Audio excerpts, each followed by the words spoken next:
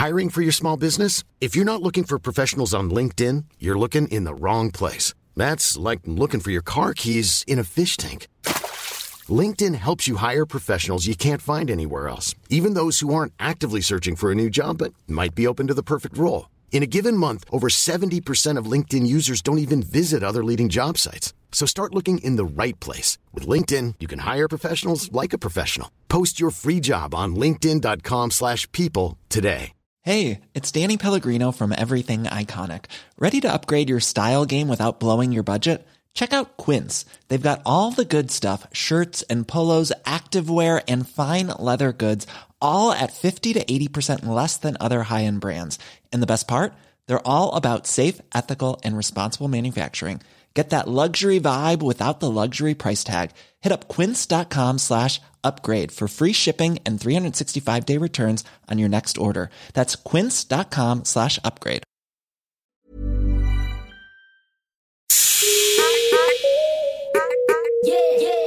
Welcome to another episode of the Dope Black Women podcast. I'm Leanne Levos, and today we're speaking with two professional women athletes who are doing amazing things in their respective sports. Danusha Francis and one of our own dope black women, Kapari. Hi, thank you so much for having us. So just to quickly introduce you to the audience, although I'm sure in your respective sports, you're both very well known. I'm really excited to have both of you on actually, because both of you play or compete in sports that I am a huge fan of gymnastics. I grew up watching gymnastics at the Olympics when I was younger with my dad and the rest of my family. It was like, so Danusha, if you want to introduce yourself. Yeah, so I started gymnastics when I was 5 and saw it at the 2000 Olympics when I was 6 and kind of loved just seeing the sport that I was obsessed with at that point on TV, and kind of made it my dream at that point to go to the Olympics. Obviously, as a 5-year-old, 6-year-old, I didn't know if I had the potential, but once I kind of knew I did as I got older and was sort of talent scouted and made the GB team to start with, and and the goal became a lot more realistic. So that was my dream for a long time, and it took me 3 Olympic cycles to get there, plus a year of COVID, but I eventually made it in 2021. But it wasn't easy. I'm not going to lie, but it was a lot of fun. Lots of life lessons have been learned. And I do artistic gymnastics. So it's all the apparatus. The women do the vault, the bars, the beam and the floor.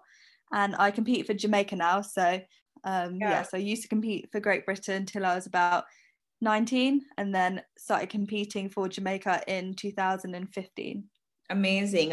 Yeah, I think one of the first times I saw you was when you were competing for Jamaica and you delivered this amazing beam routine, which I think went viral. So we'll definitely get into talking about that. And Kapari, you play tennis, which I have for years trying to pretend like I could be a professional tennis player.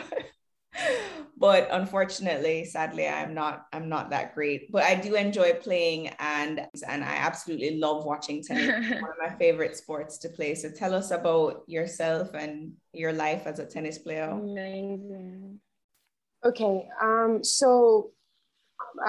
Kapari Elizabeth Bagevase. I've been around tennis and other sports growing up due to my dad being not only a tennis coach, but also an instructor in Taekwondo and other sports in his university. So that's how I got into tennis. And I've been playing since I was quite young, and I've been competing for Ghana as well since I was very young. And even though not living here and not being necessarily part of like the culture, being born here gave me the opportunity and the privilege to compete for them on an international level. And I've been doing that since I was maybe 10 years old. I played Division 1 tennis in the US, and as well, I just recently broke through into the professional field end of 2019, and then COVID happened. So it's been an uphill grind since then. Congratulations for breaking through to the pros. That's amazing. Thank you. And it's interesting because I was doing a little bit of research prior to having this conversation with both of you. And again, historically, both tennis and gymnastics seem to have less Black women participating, but there seems to be a change. I read that last year, I think a record of 12 Black women made up 37% of US women's singles. Yeah, it's honestly, it's quite insane how much there's this lack of diversity in a lot of these sports, especially gymnastics and tennis. Besides Serena and the Venus sisters, I rarely had anyone to look up to when I was playing. I just played because I loved it, and it just turned out that I was good enough to compete at the level that I was, and I just ran with it. The few role models that I had growing up basically would leave the sport because there was obviously the expenses, and keeping up at that high level was just too much to maintain. Most of them have had parents who tell them to focus on school because that was much more reliable and you could get a job after, whereas tennis is a bit of a gamble, to be fair. So I'm so happy to hear that more Black women and women of color are joining the sports and doing more. And it's just a privilege to be part of that narrative. And Danusha, do you feel the same way? Because I think back in 2012, there was like 3% of Black women participating in US gymnastics. And I think there's been an increase, but growing up, did you feel that there was, I don't know, who you saw on TV that inspired you, or if you just kind of loved the sport and didn't really think about race in that context until you got to a certain age? Yeah, I think when I was really young, sort of 5 and 6, you are quite oblivious to race. So when I look back, my role models were white gymnasts. But now, as you say, there's a lot more Black women. Obviously, Simone Biles, everybody knows her. She's a worldwide name now, which is amazing. But before her, Gabby Douglas and a lot of the Americans are now. But not just the Americans. We've got women of colour from all different countries now, and it is amazing, and it's a true honour for myself to be representing that. And also when parents come up to me who have curly haired children or Black children, and they sort of thank you for inspiring their child and for their child to have someone that looks like them in the sport that, like you say, was predominantly a white sport, and especially gymnastics was back in the day very dominated by the Eastern European countries. So the USSR, obviously, for years, your Nadia Comaneci and everyone like that. So it's really great to see the shift and to be a part of it as well. And what is it that you both love about playing tennis or competing in gymnastics? What's the drive for you to maintain, even though, as Kapari said, it sometimes is a thankless sport in terms of funding and money, and it takes a while to become recognized within your respective sports, just as people who are comparable and to be respected within the sport. So what keeps you going? I was just seeing who was going first. Okay, I think I would go first. Go for it. There are a few things. There are a few things that do make me feel appreciative, and I think it's the opportunities it's offered me and my family. Due to not having much growing up, it's opened a lot of doors for me. So I think that's the reason why I still love it so much. I played it because I loved it, not because I thought I was going to get anything out of it. And I think as an adult, it came back to me, and I just wanted to give myself the grace to follow the dreams that I set for myself as a young kid than giving up on them just because there weren't opportunities. I basically I think my drive comes from finding doors and opportunities where they aren't, and being able to open more doors, not just for myself, but for the younger girls behind me who see me in Ghana or anywhere else in the world, and they're like, oh my gosh, I knew you when you were a kid, or my mom knew you, and they said I could be like you. So there are not a lot of them, but hearing it once is enough for me to be like, you know what, I can do this. Obviously, as a child, you're just doing it for the pure love, and you just enjoy being there and training and every single thing that the sport has to offer as a child. And obviously it gets a bit tougher, but you just kind of have to take yourself back to why you started it. And then, as Kapari said, also the opportunities that come along with sort of following your dream, training hard to reach your gymnastics and tennis goals, and then that opens doors along the way. And then also, very similar to what Kapari said, as in competing for Jamaica has been absolutely incredible. Just since 2015, I've been able to witness the opening of the national facility, which is in 2019. I was there at the opening, and just seeing so many young kids shining and loving the sport that I've loved for so long, and now getting to have that opportunity in Jamaica. And that wasn't something that they had the opportunity to do before. Sort of myself and the other gymnasts that have competed internationally were able to help blaze the trail, and obviously loads of other people behind the scenes. Our president of Jamaican Gymnastics, she's great at kind of getting the funding as well. But yeah, it's just amazing when you think it just started off as almost a after school hobby, and now you've been able to inspire so many young kids to the point where hopefully one day a homegrown Jamaican gymnast will be on the top of the podium. I 100% see that happening, so it's really cool. That's amazing. And actually, I didn't even know that we had a gymnastics association. I was born and raised in Jamaica, and I guess similar to both of you, have lived elsewhere for a really long time and actually just moved back. And it's interesting that both of you have made the choice to represent a country that you actually don't necessarily live in, but have some connection to, or, you know, that's where your roots are. Danusia, are you Jamaican? Like, what was your process in terms of choosing to represent Jamaica, having represented Great Britain previously? Yeah, so my dad is Jamaican and my dad's family. So I was competing for Great Britain, and then I was at university in LA at UCLA on a gymnastics scholarship. And when I was there, it kind of really reignited my love for the sport, and I decided I wanted to carry on competing internationally.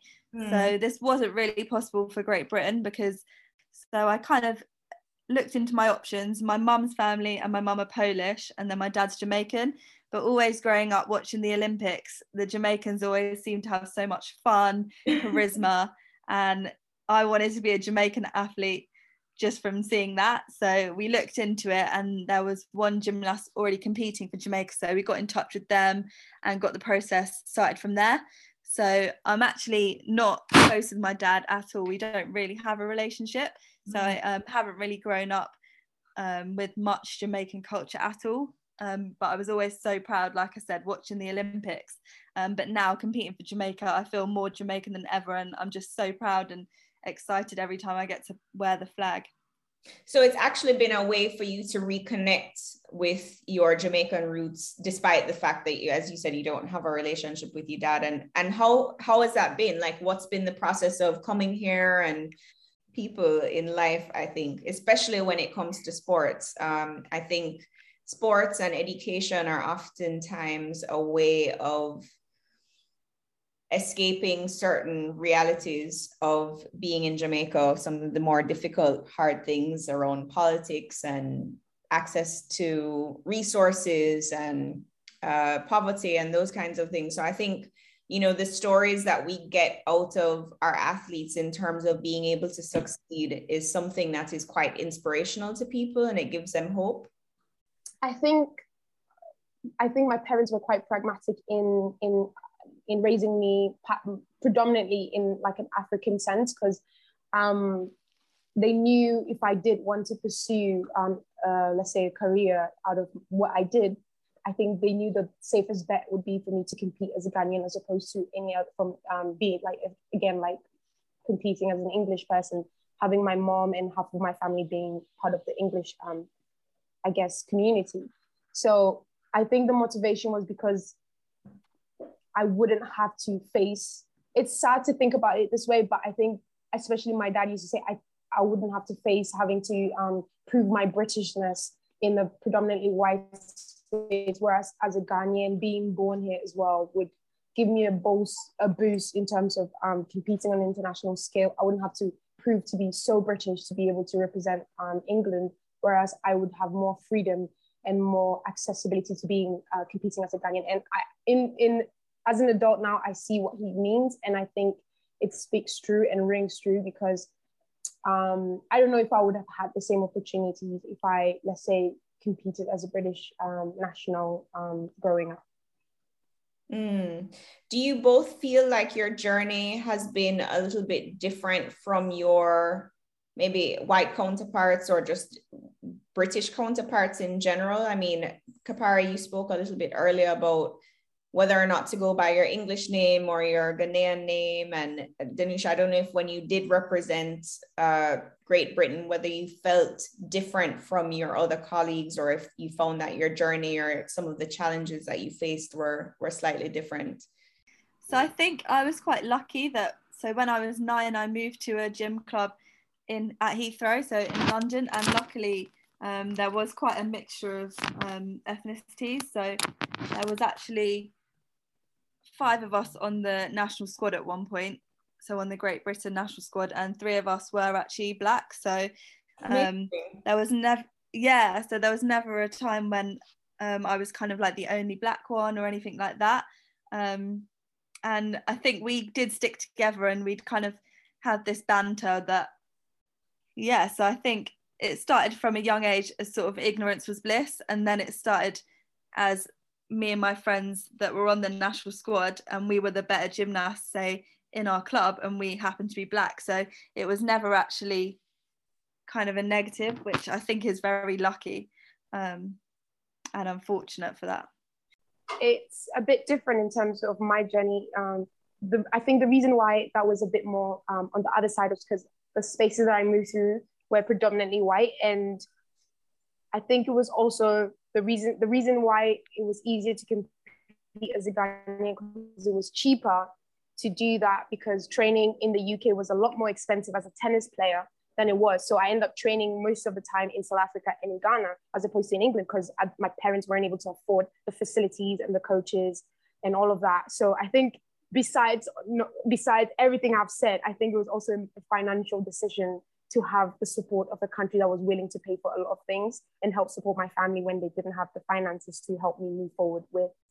Yeah, I would have traveled a lot, because tennis is a very, it's spread out across different countries and continents. So I had to travel a lot, and my parents obviously did not have the financial backing to have me do that every other week or every other month to go play a tournament across the ocean. So it was really good to have the support of a federation at such a young age to help provide for the expenses that my parents couldn't cover. You mentioned, having to travel a lot, and Danusia, I know the training for gymnastics is super intense. Like it takes a lot of your time, I would imagine. How did becoming involved in such kind of competitive sports where training is such a heavy part of what you do, did that affect, education? Did that affect dating? What's that like for you now? Being so tied to such demanding sports? I mean, so for me, when I was 9, as I mentioned, I went to boarding school. So this was on a gymnastics scholarship, and they were obviously very accommodating of the gymnastics. So I was really grateful for that, and it was amazing. Obviously, you still had to do all your exams and all your homework, so it's still pretty full on, but also my gymnastics club was great in that they never took us out of school to train, which a lot of clubs did and still do. So we would train in the evenings, and then we'd also have an evening off in the week. So we usually could get all our schoolwork done and stuff like that. And I always was someone that did want to go to parties and sort of go and enjoy myself and have a life outside of gymnastics. So somehow I made that work. And when people ask me sort of how, it's hard to really pinpoint exactly how, but I think when you have to do something, you just manage it. You manage to have that time management and those skills where you can juggle everything. I was always a list maker, so I always have a to-do list and kind of in priority order, and I always get it done. So I think that would be my top tip for anyone that has a full-on schedule, whatever age you are, whether you're still in school, and I still do it to this day. And then dating wise, I would say, yeah, you're held back to some degree, but I never felt like, oh, I really am missing out. And then obviously once I got to university, there's a lot more kind of parties and socializing there, because my boarding school was all girls, and obviously I trained with mainly girls as well. And then now I'm engaged, so oh, wow, congratulations. It's all good. Did you Thank meet you. your fiance? Congrats. Thank you. Is he British or is he from UCLA? Is he American? So he's British, but he's actually half Jamaican as well. Oh, amazing. Yeah. I like him already and I don't even know him. He's a good one. And is he an athlete? I mean, have you been able to date outside of the athlete arena or? So he's actually an osteopath and he slid in my DMs. So that's how we met. And I guess with sort of social media and online dating and stuff like that, you kind of have this access to everyone in a way. And then obviously when you've got a little bit of a platform, more people see you. So you get more DMs. That's amazing.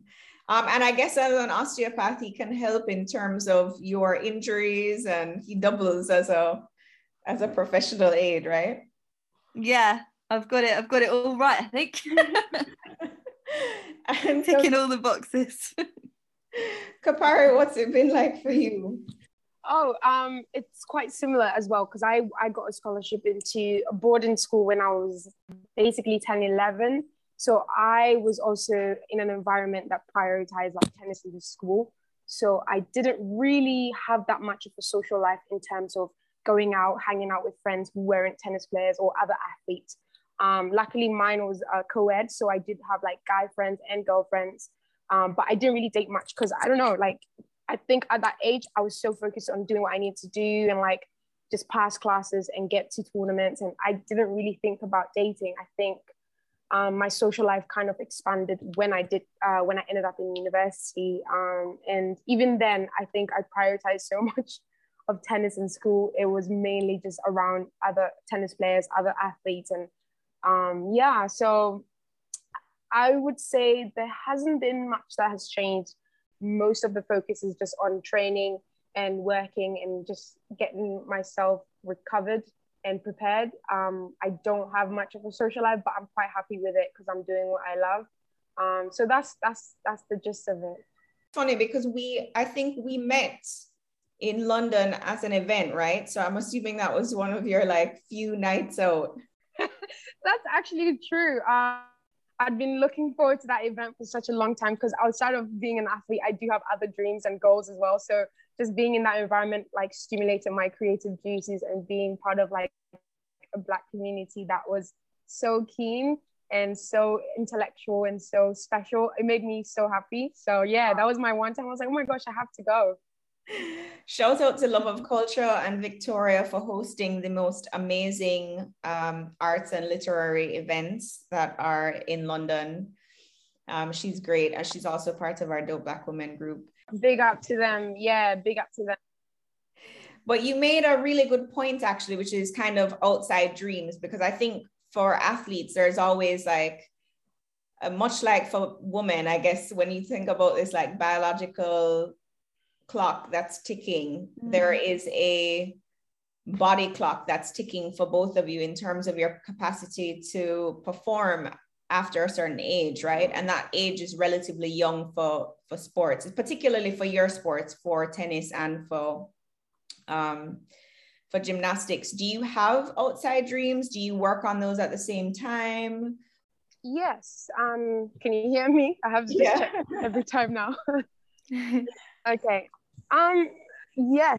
I love tennis, and that's what my ultimate goal and passion lies. That's where my ultimate goal and passion lies, and I hope that all my dreams do come. But outside of that, I do I aspire to be a writer one day. I would like to work in sustainability as well, and it's just a dream of mine to be part of the academic world. Anyone who knows me knows I'm quite a huge scholastic buff. I like being in academic environments and passing on knowledge, sharing knowledge, and learning all that I can about the world. So that's like one of my dreams, to be in, a writer, a teacher, just any way that I can stimulate my brain outside of just hitting tennis balls is just a massive dream of mine. As you know, for the culture, I've been part of different artistic events in my time in university and outside of university, being part of poetry, writing, art. And so I think my interests vary a lot, but I do know where my direction lies. And I'm glad I get to work side by side. Most of the time, when I do get the opportunity, I take it to work on my other craft as well as being a tennis player. Danusha, what about you? What is the timeline for a gymnast actually? I'm not really sure what age you stop competing at generally, and what do you have plans? Like, what's your tenure? Yeah. First of all, I want to say, Kapari, I just loved how you spoke about your dreams just then, and how there was like more than one, and it just sounded like you were so passionate, and I just felt like this girl's definitely going to do it. So keep, like, I don't know, just something in your voice just made me sort of happy. I just felt like you can achieve anything you put your mind to, and I've only just spoke to you for a few minutes, so yeah. Anyway. So for gymnastics, it's kind of been historic that it's such a young sport. The narrative is slightly shifting, and it's really cool for myself at 27 to kind of be a part of that.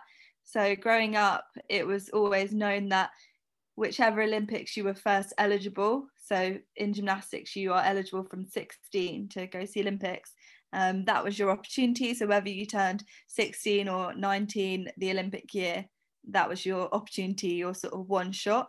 So for me, that was 2012. Yeah. Wow. And I was going to be 18 that year, and growing up I was like, I'm either going to make it or I'm not. And I kind of like had that in my head. And then going off to UCLA and obviously doing the sport for longer than I'd planned, because I'd always thought I was going to retire at 18, whether I'd made the Olympics or not. And then my mind was open to the universities in America, which is such an unbelievable opportunity. I had the time of my life. You're competing and performing in front of thousands, sort of 10,000 people every weekend, and I just loved it. And again, as I mentioned earlier, that was why I then decided to go back into international competitions. And then from there, I never put that sort of time limit on myself, and decided, like, why should I only have that one shot at the Olympics when I'm still just as good a gymnast and actually a better competitor after doing the college route in America. So that was when I went for my next 2 Olympic cycles, and finally made it, and then managed to get some jobs in stunts. So I was in the Wonder Woman movie as a stunt double for one of the Amazons, and then I was in a Netflix movie and just a few other things along the way. So thanks.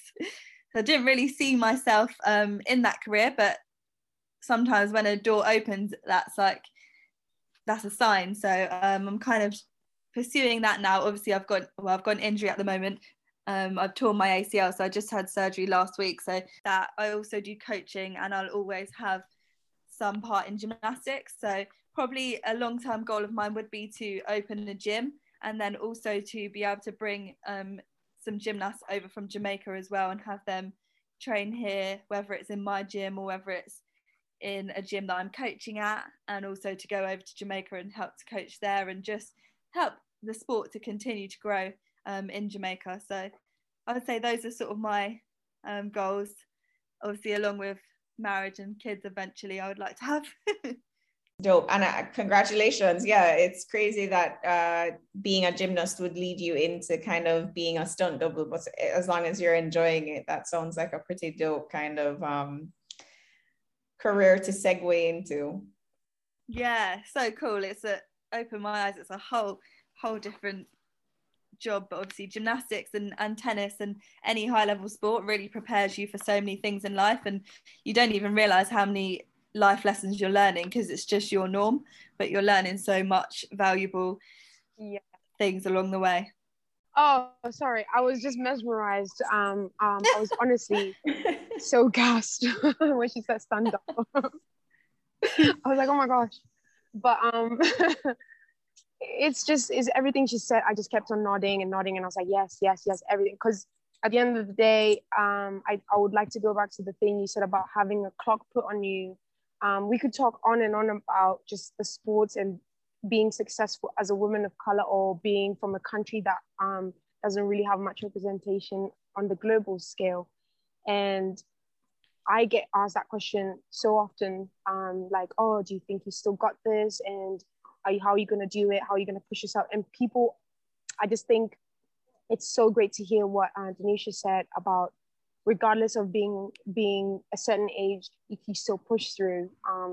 For example, being in the US helped you gain that love for it. Is the same thing that happened for me, because I didn't think I would have the opportunity after I was done with my time in the US, because I got injured as well on my senior year. And just having that push and having that motivation helped me.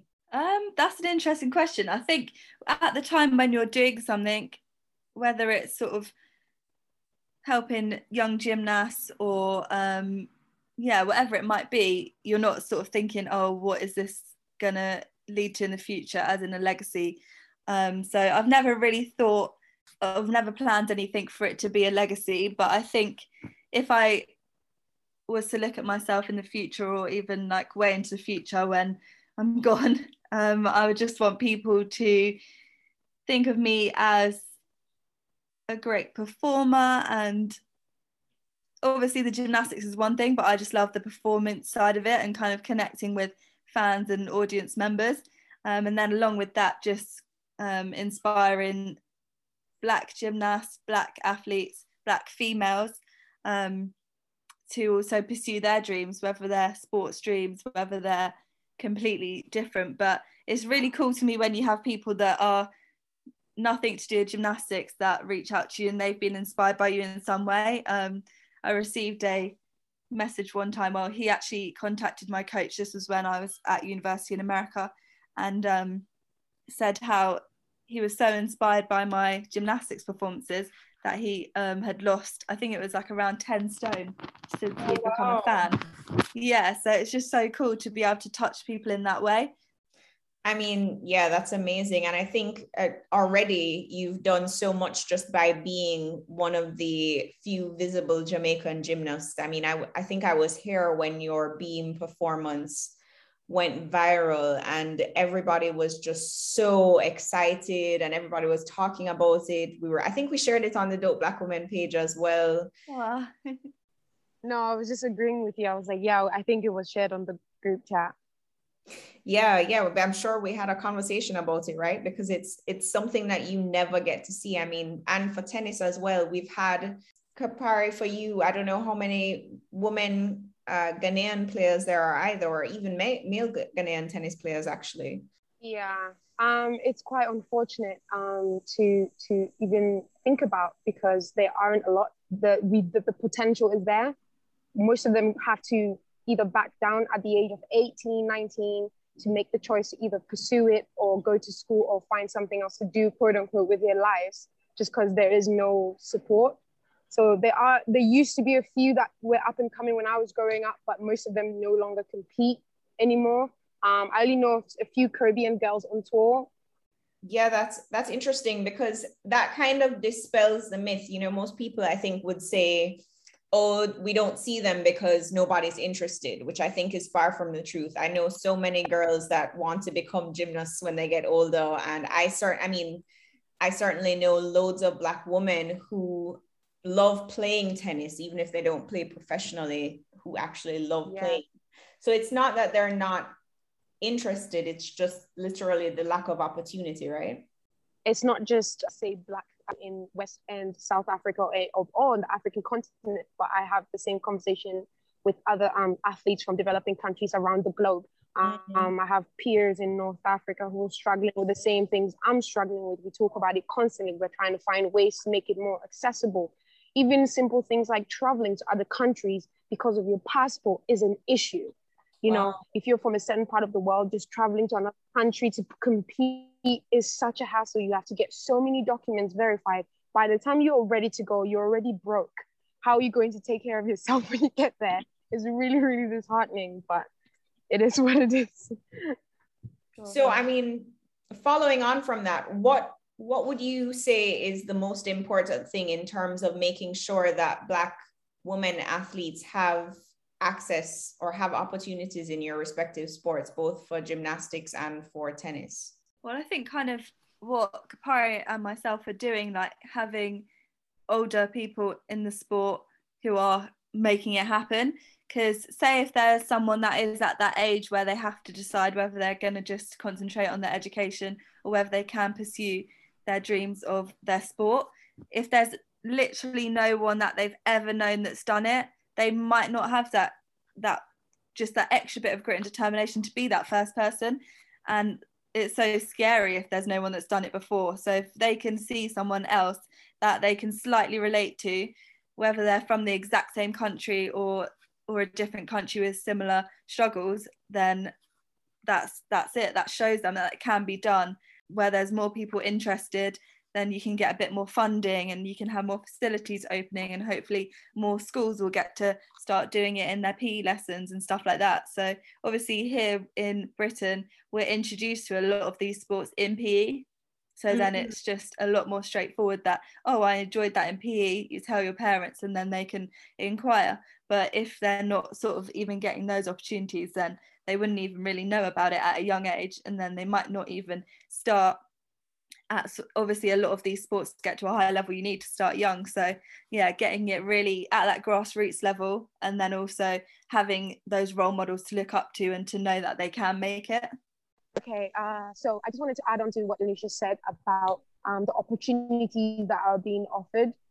Every time I do, let's say, for example, I travel back to Ghana, I partner up with foundations and communities and schools to do programs and workshops and just activities that bring school kids into like the tennis arena, introduce them to what tennis is like. And most of the time, I just want them to enjoy it. I don't really care about where they take tennis, but making it accessible for kids, especially girls, to be able to compete and play as much as they need to, and just to explore other things outside of just being one-dimensional people. And when I was growing up, it was great to be an academic or a very studious girl, but I loved school, but I also loved other things. And I'm grateful my parents allowed me to explore that, and I want to pass on that opportunity just beyond competing as a professional athlete, but as just being a multidimensional young individual as well. I think that's quite a fitting way to end the conversation. There is one thing that we ask all of our guests, which people usually shy away from, but it's the one opportunity that you have to really like gas yourselves, and we like to create moments where people can love on themselves. So the question is, what makes you a dope Black woman? So what makes me a dope Black woman is my grit, my determination, my curly hair and my brown skin, and my willingness to help others, especially the younger generation. Yeah, that's dope. Oh, and it's pretty dope to be a stunt woman. It is pretty fucking dope to be a stunt woman. Wow, I love that. I love everything of that. Thank you. Oh gosh, what makes me a dope Black woman is my relentlessness, my ability to be able to be part of the community and thrive for the best for my community. What makes me dope as a Black woman is, like you said, my skin and my ability to be able to transform into whoever I want to and just be great at it. Oh yes, I feel like there's so many things I want to say that are dope about myself, but most importantly, I think what makes me dope is my compassion and my love for my people, and they would always have a special place in my heart. And everything that I do at the end of the day, it might be for me, but people don't know that I do it for my community as well, across the diaspora and everywhere else in the world. So yeah. Yes, say it louder for the people in the back. Oh, ladies, that's so amazing. You've given me like goosebumps and made me feel really good about this conversation. It's been so lovely hearing both of you just kind of share your stories with us. And I'm sure it will be extremely inspirational for not just other aspiring athletes, but just other women who, as you said, want to be themselves and want to kind of try something new, but they might be scared to. And so I think just both of you are examples of going for your dreams, no matter how outrageous they seem to everyone else. And so thank you for sharing your stories. I really appreciate it. Thank you so much, Leah. Thank you for having us. I do want to say one thing before we log off. Yeah. Want to say that I was following your story during the Olympics, Anusha, and I wanted to big you up so bad, but my computer was such a liability. You have no idea how much like it means to see it. I think I got emotional and stuff, but I'm not trying to make you feel so uncomfortable. But I really No, that's so sweet. Honestly, every single person I've heard it from, like it, every single person, it means something to me because it wasn't easy. But I also knew like how important it was as well. Like the same message we've been saying for those gymnasts back in Jamaica to see, or the whole Caribbean, the whole world really, to see someone that's tried so hard to reach their dreams and had to go through that, but to still have a smile and still enjoy the moment. So thank you so much. I just said thank you, Leanne, and this was such a great platform, and keep it going. So big ups to you as well. Oh, thank you. Yeah, big up Leanne. I've really enjoyed this, and I'm definitely going to be following Kapari and her journey in tennis. My mum's a huge tennis fan. She probably wishes I did tennis myself. So I'll have to introduce you to her, and she'll become a huge supporter of yours as well as me. I would love that. I would love that. So thanks so much, everyone who is listening. Don't forget to share and subscribe the podcast wherever you get your podcast from. On Twitter and Facebook, we're Dope Black Woman, and on Instagram, we're Dope Black Woman 1.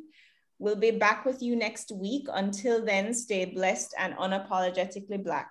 All the way black. Blackity black. Black-tastic.